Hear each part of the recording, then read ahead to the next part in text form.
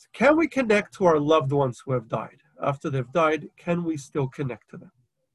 And so to answer this question, we first need to answer what happens to people when they die. Do we still exist after we die, or are we gone forever? Are we totally gone? If someone after they die is gone, they've totally discontinued, they don't exist anymore, then how can you connect to somebody who isn't there? It wouldn't be possible.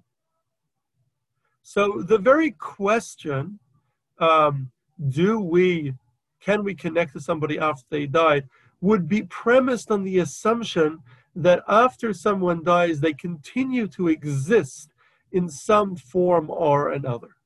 Some people don't think about this point. Perhaps this paradox is best exemplified by Vladimir Lenin. He's one of history's most famous atheists, among other notorieties. And yet his body stands until today in a mausoleum in Moscow, although he himself believed that he's gone forever. And there's no one to honor, he wouldn't be aware of it. And yet in Judaism, we do believe that's a fair question. Can we connect to our loved ones after they die? Because we do believe that people don't disappear after they die. People are still there. And that's because we believe that the person is not the body. The body indeed ceases to function after death. We bury it, and it disintegrates in the ground over time. But we don't believe we believe we are not our bodies. We are our soul. When I say I, who am I? It's not my head or my heart or even my brain. The I, when I say I, is me, is a soul, is a spiritual being that we cannot put our finger on. We cannot describe. It's a soul. Who I can think. Who thinks? I understand. Who understands? I am aware. Who is aware? I decide. Who decides? I feel. Who feels? That I is the soul. It's not our brain. Our brain is merely a machine. It's a processor, like a computer, just a much, much more sophisticated. It processes information. It's able to get my body to react to emotion. It's able to retain information. But who is the I that reads that information? Who understands the information being processed? You say, I understand. What do you understand? Who understands? I feel. Who feels? That is a spiritual soul. What exactly is a soul? So the truth is, in our current state, meaning being in our bodies, we actually don't know. Because in our current state, our soul is trapped in our body and is only aware of things that our body is aware of. And our body is only aware of things that we can measure with sight, with hearing, with touch, with smell, with taste, with our senses. Anything we cannot measure with our senses, our body is unaware of. Because our soul is currently trapped within our body, our soul is unaware of anything that cannot be measured by a physical body. And so therefore, we don't know what we are. We don't know what the soul actually is. The soul, we believe, is a spiritual being that cannot be measured in any way. And we don't know what that is. We don't know what that spiritual being actually is. We don't have any sense of what it is, yet we believe that we know we exist, and we believe that is who we are. So this soul, the real I, existed and was conscious before it came into my body. We were here before, and we continue to exist after we die. We don't go anywhere. The I doesn't go anywhere. We lose the trap of the body. We're no longer stuck in the body. Now we could be conscious of spiritual reality. But we're still there. We were there before we were born, and we continue to be there after we die. As a spiritual being, the soul is eternal. It continues. The real I continues despite our death. In a sense, we Jews don't believe in afterlife, but we believe that life continues. It's always been there, and it will continue even after death. So we don't know what that existence is like once we die. Our soul continues, but now it's no longer trapped in a body, so it continues as a spiritual being.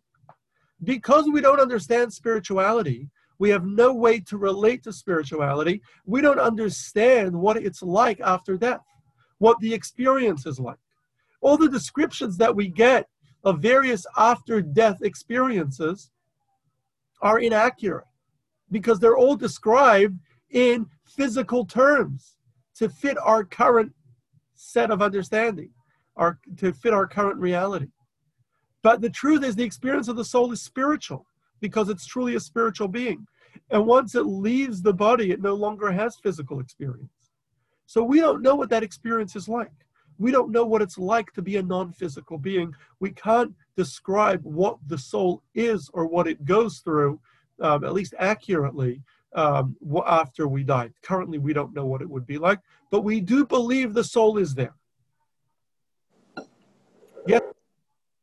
Yes, Rabbi, can you hear me okay? I can, yes. Okay, well, I heard on NPR several years ago, Rabbi Telushkin being interviewed, and his comment was about the hereafter they were asking him. And he said that those that say they know probably don't, and those that know are not talking. Very good way of putting it, yes. But we cannot, even if someone were to come back and tell us, and the truth is in Judaism we believe that while very rare, people have come back to tell the tale, but you can't describe it in physical terminology. So there's no way you can describe, there's no way a person in this current earth can understand what it is. We don't know what the soul's experience is, but we do believe that we continue to exist. We don't disappear. We believe this soul is conscious. After death, we remain conscious, and we're not only aware of our new spiritual reality, but the soul is aware of the world that it left. While the physical is unaware of the spiritual, we cannot see or hear or connect to spirituality. We cannot be aware consciously of spirituality. The spiritual is aware of the physical. And so the soul can be aware of what's going on in our physical world. And it can see us and hear us and know exactly what we're doing. And so therefore we believe that the souls of our loved ones continue to be aware of us and what we're doing and continue to care for us even after they die.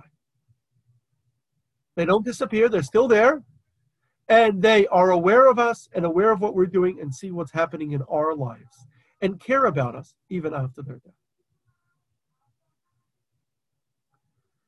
However, given that it's a spiritual being, the souls don't usually communicate with those that they left behind because the soul doesn't have too many avenues to communicate with us.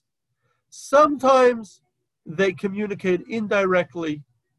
Very, very rarely they can communicate in a more direct manner, perhaps via a dream or in some other way. It's very rare, it's not common, and even when they do, often we're not positively certain that that was a communication, and it's hard for us humans to separate between our imagination and real experience of our loved ones. Maybe it doesn't matter, but it's hard for them to communicate with us, and therefore we don't generally get direct communication of our loved ones after they die, and yet we believe they are aware of what we are doing, what we are saying, and they care for us. Yes, Bart? Sandy wanted to ask a question. Go ahead, Sandy. That's very confusing to me. For the soul to be aware of the physical, that means like they don't have eyes, they don't have this, so they see the physical world and what's going on, or are they having an ability to not see, because that's the words we use for eyes, see, right? But the ability to connect with the soul? Is that what you're talking about, the soul on earth? Or are you saying that they're up there and they look at everything that's going on? But we don't know exactly what spirituality is like. Humans are able to see. So we use the term for spirituality that they see, but of course they don't really see because they don't have eyes. They don't have light to be able to see. So, but we don't know how they're aware. We don't know what awareness is even like when you're a spiritual being. We don't know what spiritual beings are like. So we're going to use our own terminology to describe the way the spiritual works. We don't really know how they are aware of us, but we do. That doesn't make any sense to her, what you just said. I don't want to pass on and see all the things that are going on earth. I don't want to see all that. I just want to see the goodness. We do believe. Does that make sense? People are aware of what's going on earth. We do believe that the souls that have died are aware of what's going on earth. Exactly the mechanics of how, we don't know, because we don't know what it's like. We have no idea what spiritual experience is like. So we can't. Because your soul can't do anything about it. They are aware of what's going on earth, the good and the bad. Rabbi, yes. You're describing the soul in an afterlife, but you've also said that the soul exists before life. Yes. And then becomes part of the physical being. So it's a continuum. So my question is, how has the soul changed from what it was before it entered a physical being and what it is after it leaves a physical being? Well, it had no personality before it came into a physical being. It had no human experience, and now it does. Everything that it's gained on earth, all the good things it's done, all the commandments that it's followed, all of God's Torah that it's studied, souls change in many ways here on earth. So before birth, the soul really has no characteristics. It's an empty existence floating about that randomly gets assigned to a physical being. Yes, yes. Now, floating, again, is using a physical term. True. Rather spiritual, but yes. All right, so it's all in a pot. I don't care. Yes. Yes, again, it's hard to escape those physical terminologies. So the souls are aware of us. They can rarely communicate with us sometimes, but and when they do, it's hard for us to be certain that they did. But our question for today is, can we communicate with the souls? Can we do anything for them after death? Susan, did you want to ask a question? Yeah. Well, it was from before. Okay.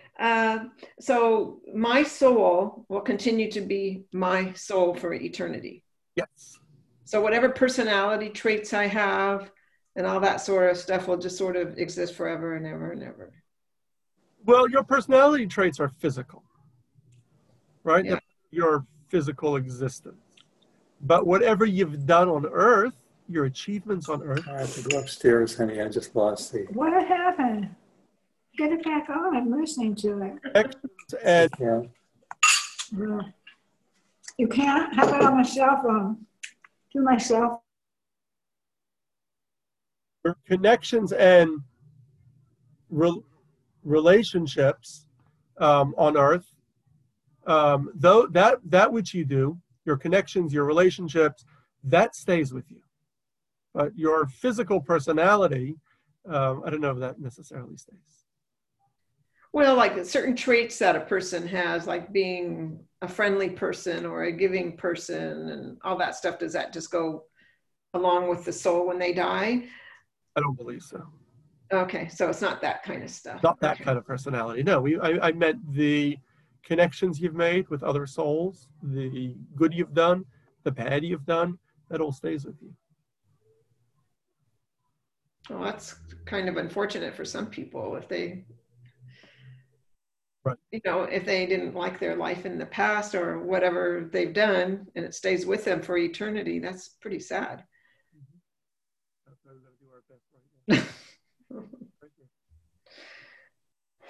So what about, so can we communicate with the souls? Can we do anything for them after death? So while the soul itself continues after death, and we believe that souls after death are in a better place, they don't struggle like we do in life. Life is one big struggle. Souls don't struggle in the same way. Souls are don't have the challenges that we have.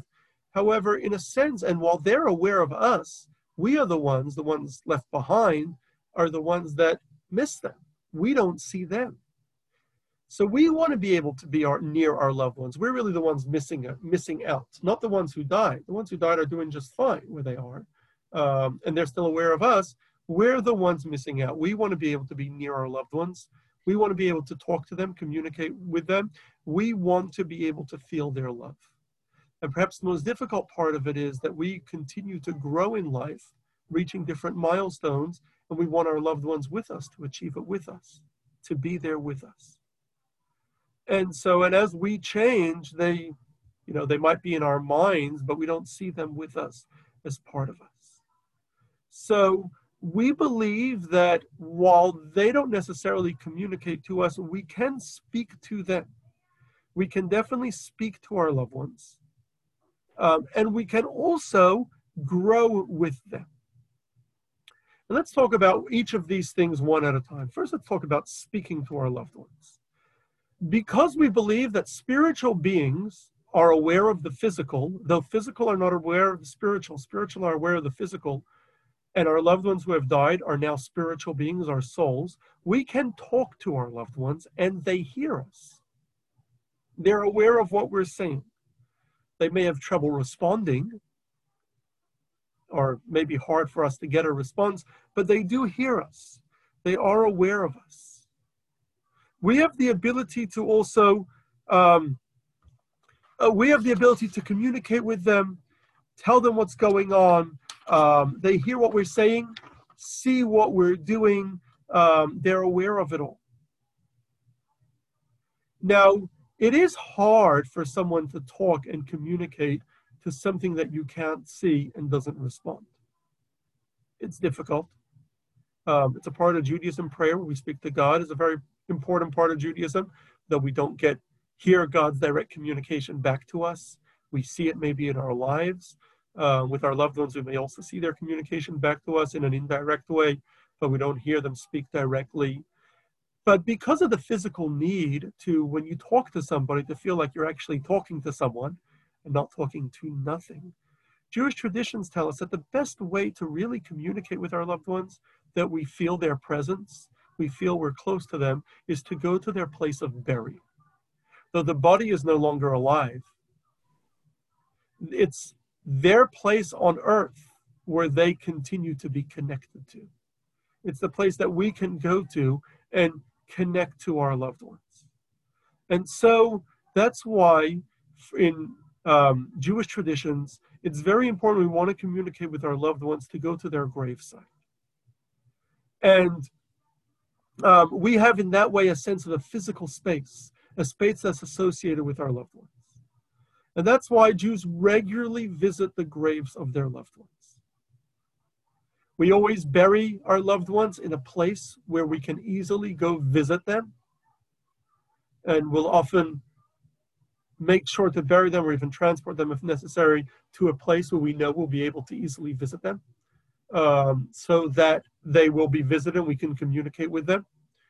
There are Jewish traditions to go every anniversary, the yahrzeit, the anniversary of death, we go visit our loved ones at the cemetery.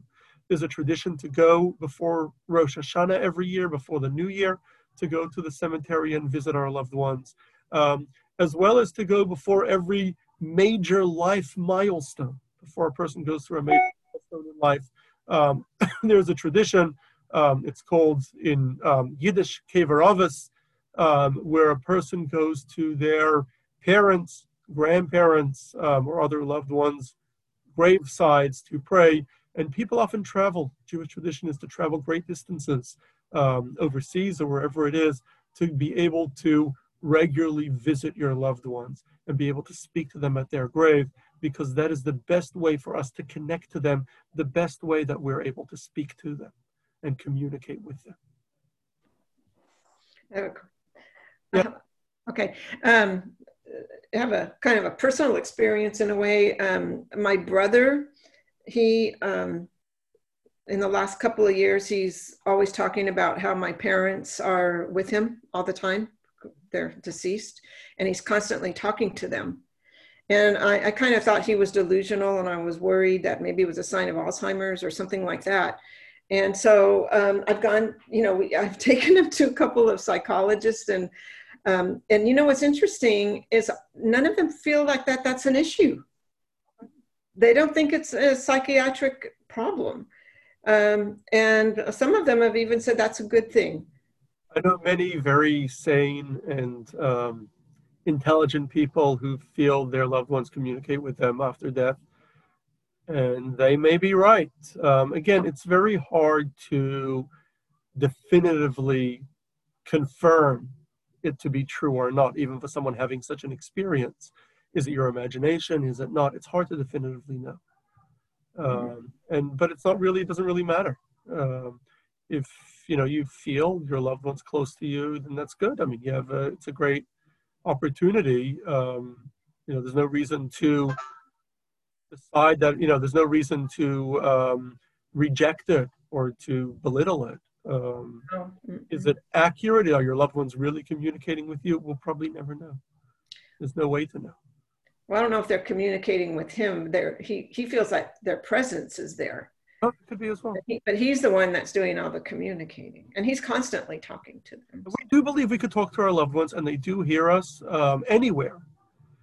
But definitely, we connect much better to them when we're at their graveside. And for that reason, Jews regularly visit the graves of their loved ones. Okay. So now so we are able to communicate with them. We are able to speak to them, though they have trouble communicating back to us. But it's not enough just to communicate to our loved ones. We really want to be able to grow with our loved ones or help them grow.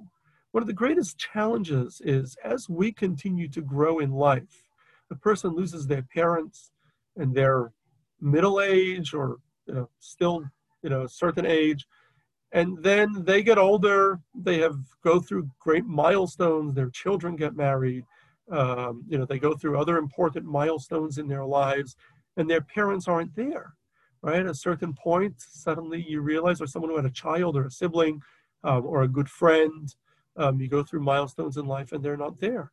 At a certain point in life, it dawns upon everyone that, many people at least, that you've reached the age of your parents. You think of your parents as being old, and you're now the age your parents were when you last remember them. And so there's this feeling that you're growing, continuing without them. And in a way, it's the hardest part of losing a loved one.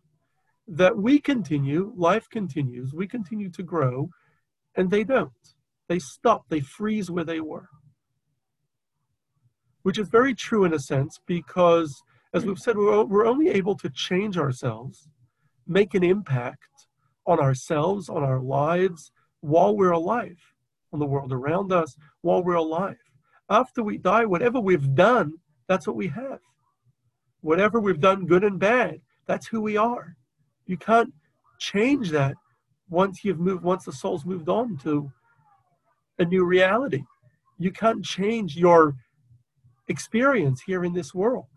You can't improve, you can't grow once you've died. And so the hardest thing for us, the loved ones that are left behind, is to continue through life as we continue to grow and evolve and hopefully become better and make a positive impact. And we do it without our loved ones, without our parents seeing us and being proud of our achievements and themselves continuing to grow, without our spouse, for someone who's lost a spouse, without a sibling or without children or without a close friend. We continue to grow and reach these milestones and develop, and they're stuck where they are. And so in Judaism teaches us that while they are loved ones indeed, once they've died, they can't do anything anymore on earth. But we, as their family, children particular, we have the ability to keep their legacy alive. We can help them grow here on earth. by doing things on their behalf. If we do something for them, then that helps them grow. So we have a number of different ways that we do this. And it's a very important thing in Judaism after we lose a loved one, whether a parent, a sibling, a child, whoever it may be, a spouse, to continue doing things on their behalf, helping them grow, helping build their legacy, helping them even when they can't do it themselves. We're their legs going for them. We're their arms carrying things for them. So our sages say that the greatest mitzvah a person can do is to praise God, or Kiddush Hashem, sanctify God. Make God's presence known on earth. That's what we were created for. And so therefore, the greatest thing that we can do on behalf of somebody else who has died is to praise God on their behalf. The Midrash tells us a story about the great sage Rabbi Akiva. Rabbi Akiva was one time walking down the street and he saw someone carrying a very, very heavy load of wood. And he felt bad and he said, "Excuse me, can I help you? Maybe we could carry it together, it'll be a little easier." And the fellow said, "No, you cannot help me." Rabbi Akiva said, "Why not?" And the fellow said, "Because I'm not a person, I'm a soul." And Rabbi Akiva was a holy man and he got to experience these kind of things. He said, "I'm not a person, I'm a soul. And I was a Roman tax collector in my lifetime." Now, today nobody likes the IRS. But the IRS compared to the Roman tax collectors is not even close. At least the IRS has rules. And you could go to tax court and you could get a tax lawyer. The Roman tax collectors had no rules. They had the power to do whatever they wanted, to take taxes from whoever they wanted, however they wanted. They made up rules as they went along, and there was no way to enforce those rules. There was no way to challenge or appeal a decision by the tax collectors. And so, as you can imagine, the Roman tax collectors were crooks. They were violent. They could punish people for not giving them the money they wanted. And so this fellow was Jewish, but he had been a Roman tax collector. And so he was a crook, a horrible person. And so he said God has punished him, that every day he has to carry a large load of wood back to wherever it is. And then he has to set it up as a fire, and they put him on the fire and they burn him again every time. Now, of course, this is all metaphysical description of a spiritual experience. Of course, this is not exactly what happens. It's just a metaphor to give us a sense that this soul was greatly, greatly troubled because of its actions here on earth. So Rabbi Akiva said, I felt very, very bad for the soul. And said, "Is there nothing I can do to help you?" So the soul said, "Yes, there is one thing you can do to help me. I have a son who is growing up without a father. His father wasn't a very good person as is. That he's on the streets. If you can go to this and this town where my son lives and you can locate him and get him to say the Kaddish for me. Get him to praise God on my behalf. Say Yehei Shmei Rabbah Mevarach. His God's great name should be blessed. Then that will help me." And so Rabbi Akiva did that. He went to this town. He located the child. He taught the child, didn't even go to school. Taught him how to read. Brought him to the synagogue and taught him how to say the Kaddish. And he said Kaddish for his father. And then the soul came to Rabbi Akiva in a dream and thanked him, said, "You saved me. Now you've helped me. I've finally been able to get rest in my spiritual world." And so we believe that when we praise God on behalf of our loved ones, that brings them the greatest joy. And it gives them the greatest spiritual growth when we praise them. And therefore, the Jewish custom has developed that when a Jewish person dies, their children recite the Kaddish on their behalf, praising God on their behalf. There are multiple different types of Kaddish. The tradition is that the mourners say what's called the Kaddish Yatom, the mourner's Kaddish, as well as the Kaddish de Rabbanan, the Rabbanan Kaddish. The different types of Kaddish are a subject of their own. We did a class about it some time ago, and it's available on the podcast, about these different types of Kaddish and why some are said by the mourners and some are not. So but it is a custom that the children say Kaddish. Why the children? If there's anyone that can continue someone's legacy, it's their own children. The Talmud says, Bra kara de avuha. A child is a leg of their parent. Your children is your own DNA. They're your own cell that has grown and multiplied. Your children are your continuation here on earth. Whatever they're doing, they're you doing it on your behalf. They're continuing your life. So a child does something on behalf of their parents. That's the most powerful thing. And therefore, children say Kaddish on behalf of their parents. Generally, it was sons, because sons are the ones that go to shul, because the prayer is a requirement for Jewish men. Women can say Kaddish as well on behalf of their mother, half of their parents, but children say Kaddish on behalf of their parents. If there are no children, or the children are unable or unwilling to say Kaddish on behalf of their parents, somebody else can. Ideally, another relative, somebody who they loved and cared for. If not, anybody else can say Kaddish. Can be hard to say Kaddish on behalf of the person who has passed on, to praise God on their behalf.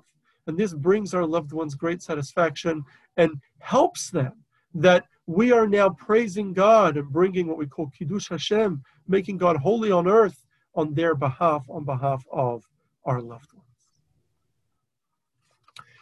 The tradition has developed in all Jewish communities that we say Kaddish after the death of our parents or a loved one for 11 months minus 1 day. Why 11 months? Because after death, the soul goes through a cleansing process, and that cleansing process for the worst people takes 12 months.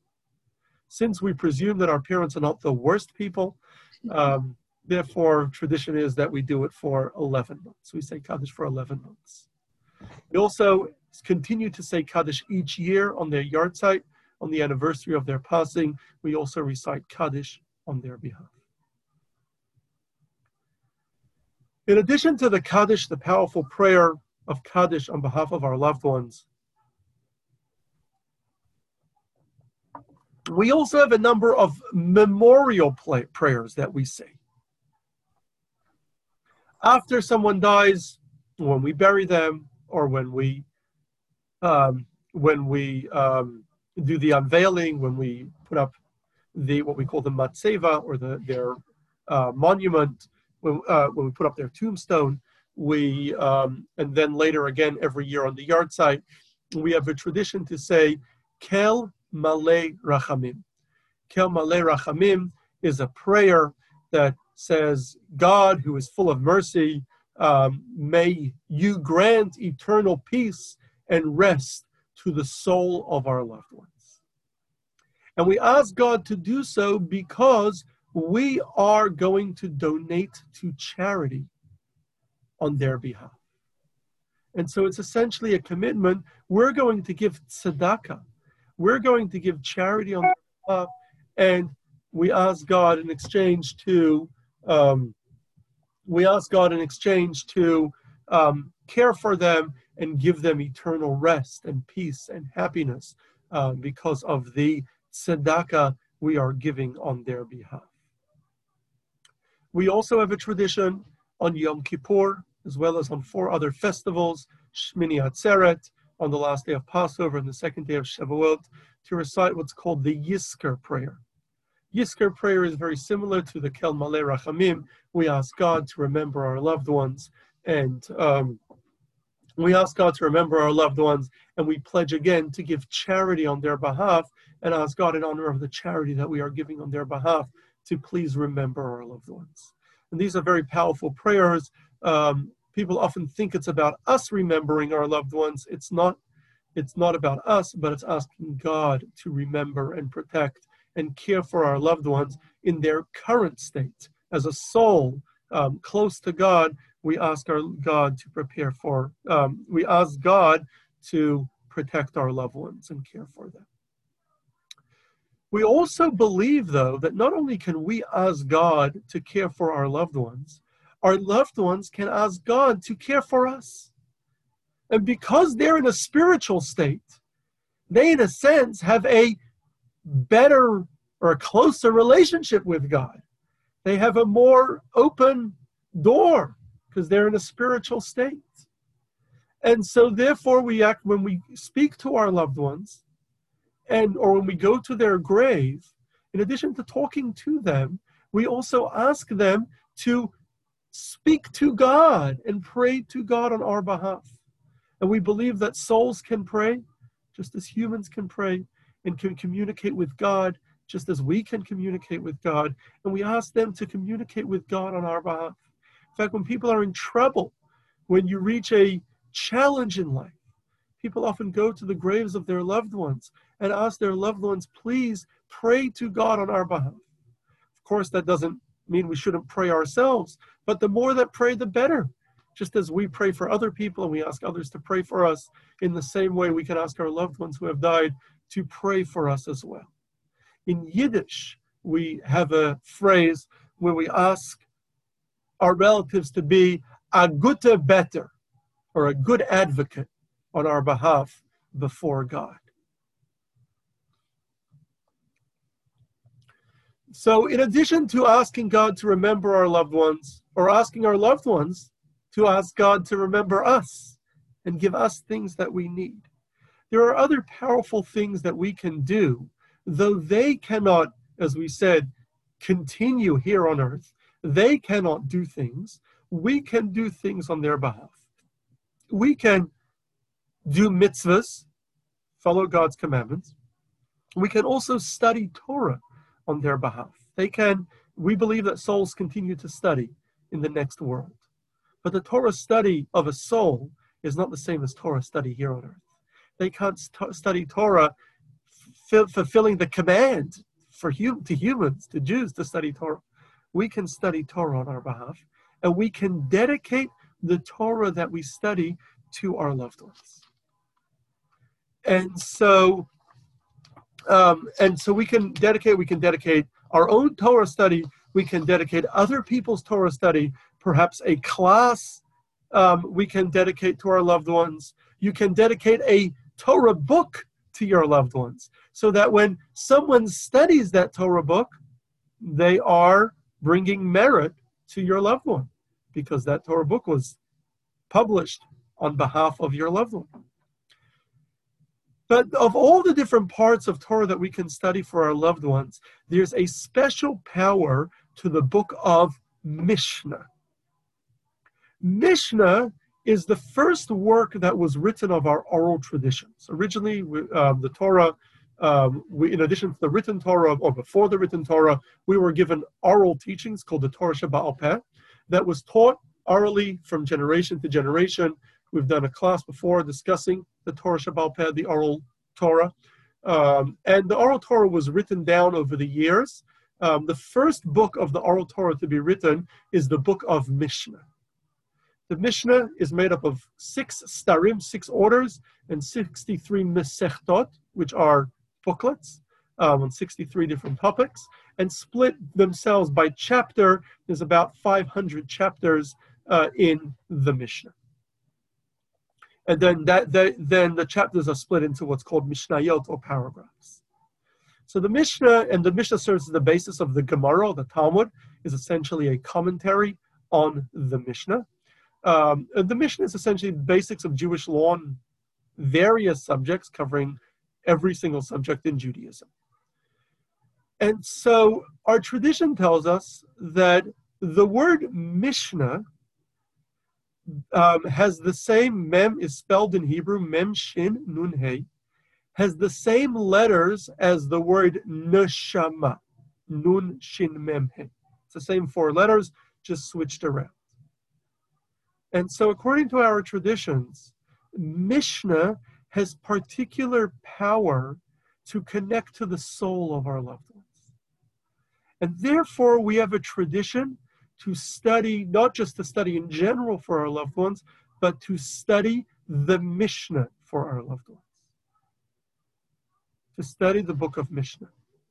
And we have a number of different ways in which traditions that have evolved over the years as to what we study in honor of our loved ones. Firstly, there is a tradition to split. There are 63 booklets of the Mishnah. And there's a tradition that when someone passes, for all of their friends and relatives to split the entire Mishnayot, the entire book of Mishnah, among themselves. So 63 people each take upon themselves to learn a different Mesichta, a different booklet of the Mishnah over the next 30 days. It's a time-consuming endeavor. It takes time to learn Mishnah. It's not easy. Today, the Mishnah is available in English. You can get, I think it's even translated, you can even get it online translated. There's a couple great translations of the Mishnah available in English. And so you can get the Mishnah and it's split, and you can, what happens is everyone, different relatives and friends, commit to studying a different Mesichta. There are various sizes. Some are fairly short, some are a little longer.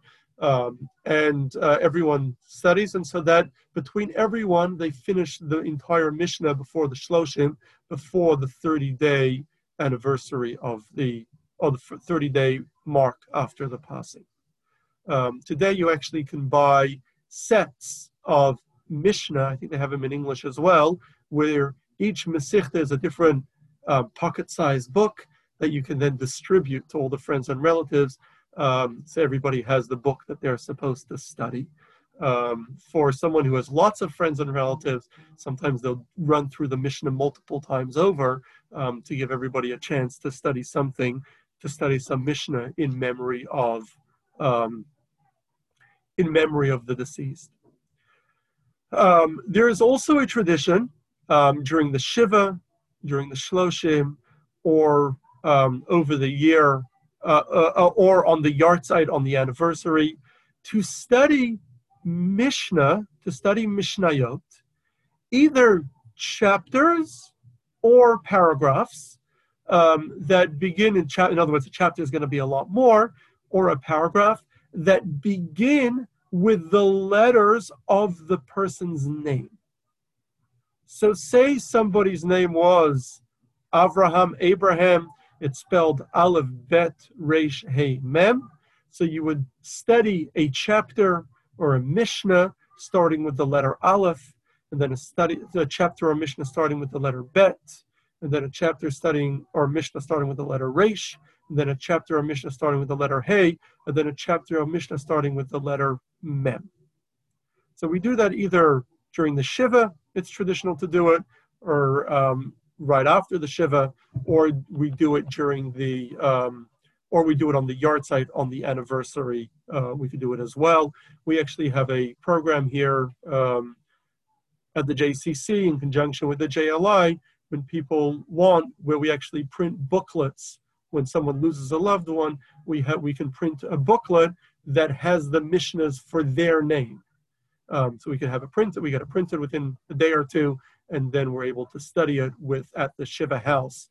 And we do that at Shiva houses, or we'll study it, or if someone wants it for a Yartzeit, we could do that as well.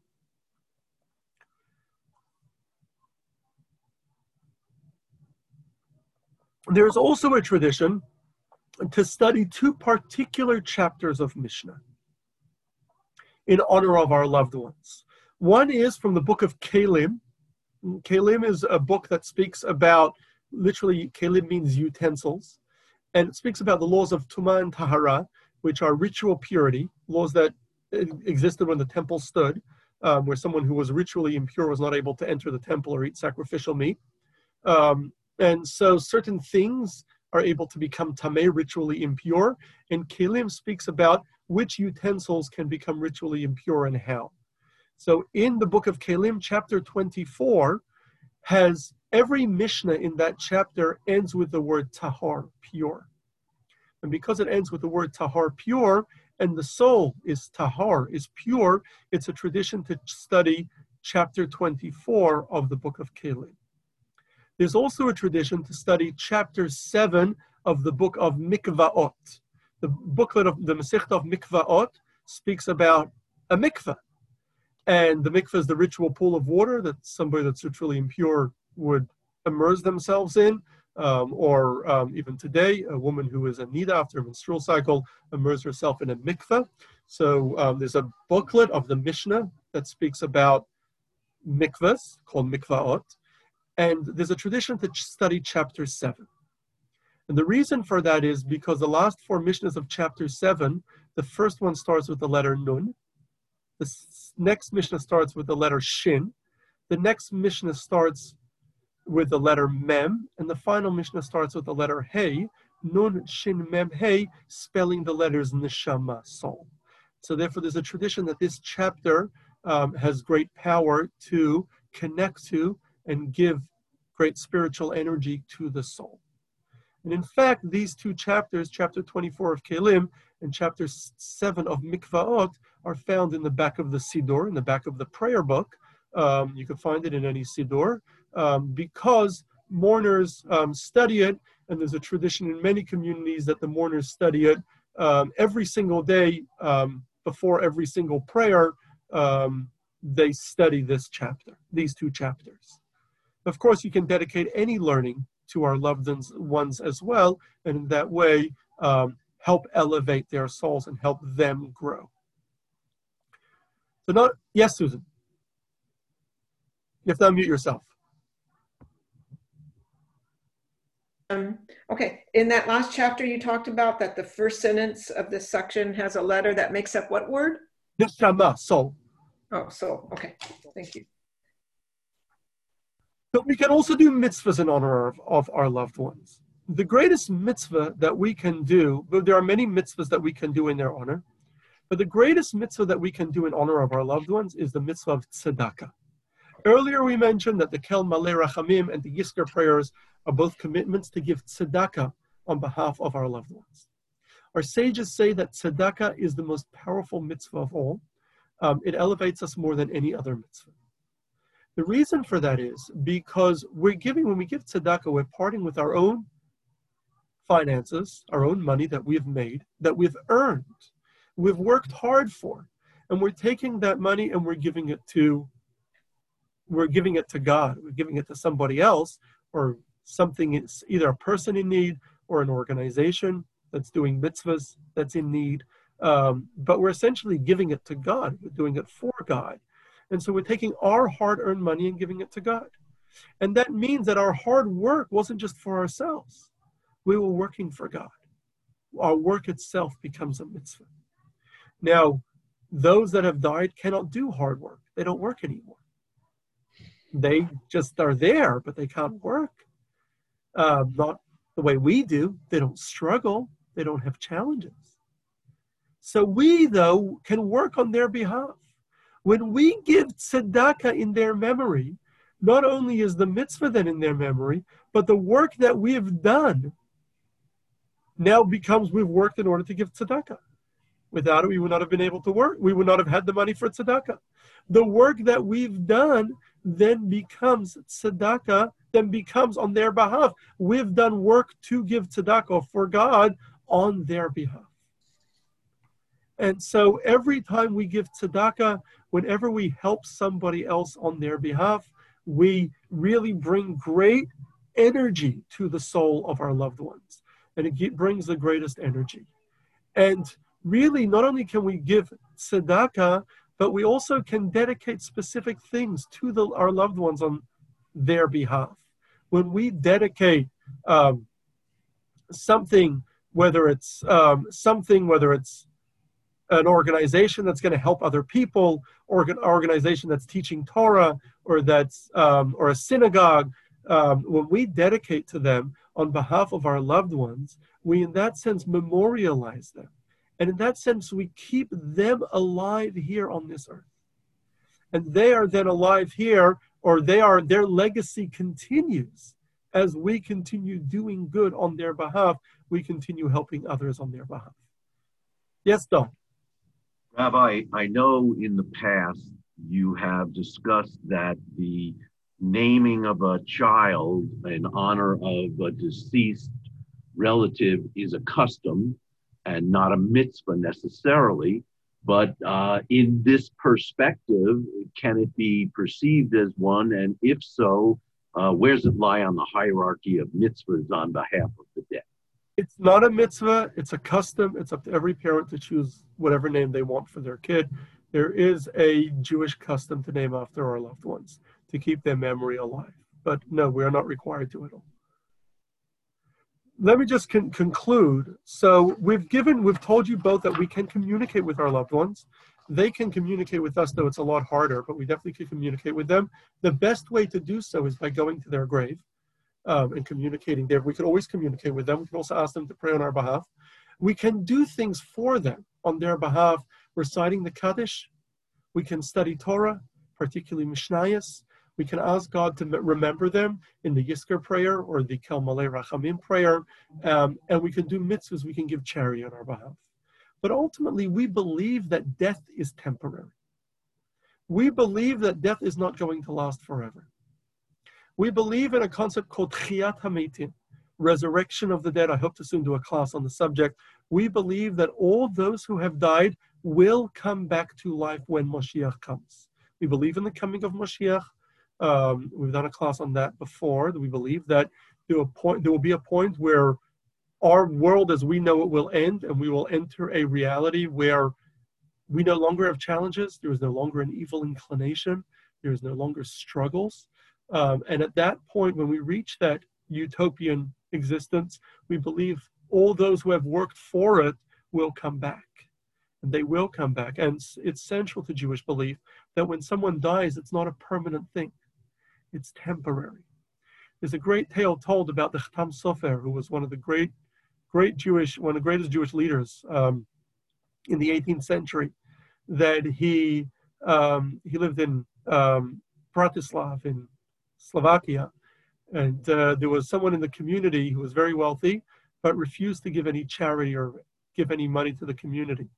When they died, the Chevra Kadisha, the burial society, which was usually a community organization, charged the family an exorbitant sum for a burial plot.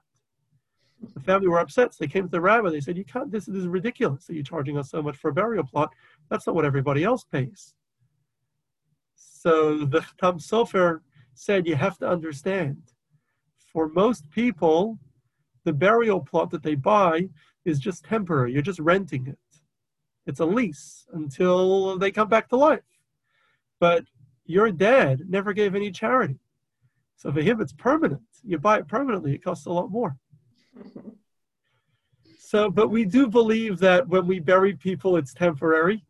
We do believe that, and we have many traditions as part of the burial process to remind us that it's only temporary. They will come back. And though we can communicate with our loved ones and do things on their behalf, now we do believe we will see them again, whether in our own lifetime, if Mashiach comes, hopefully today, or in our own lifetime, or if God forbid he doesn't, we will come back as well, and we will see all of our loved ones again. And so we will then be able to communicate with them.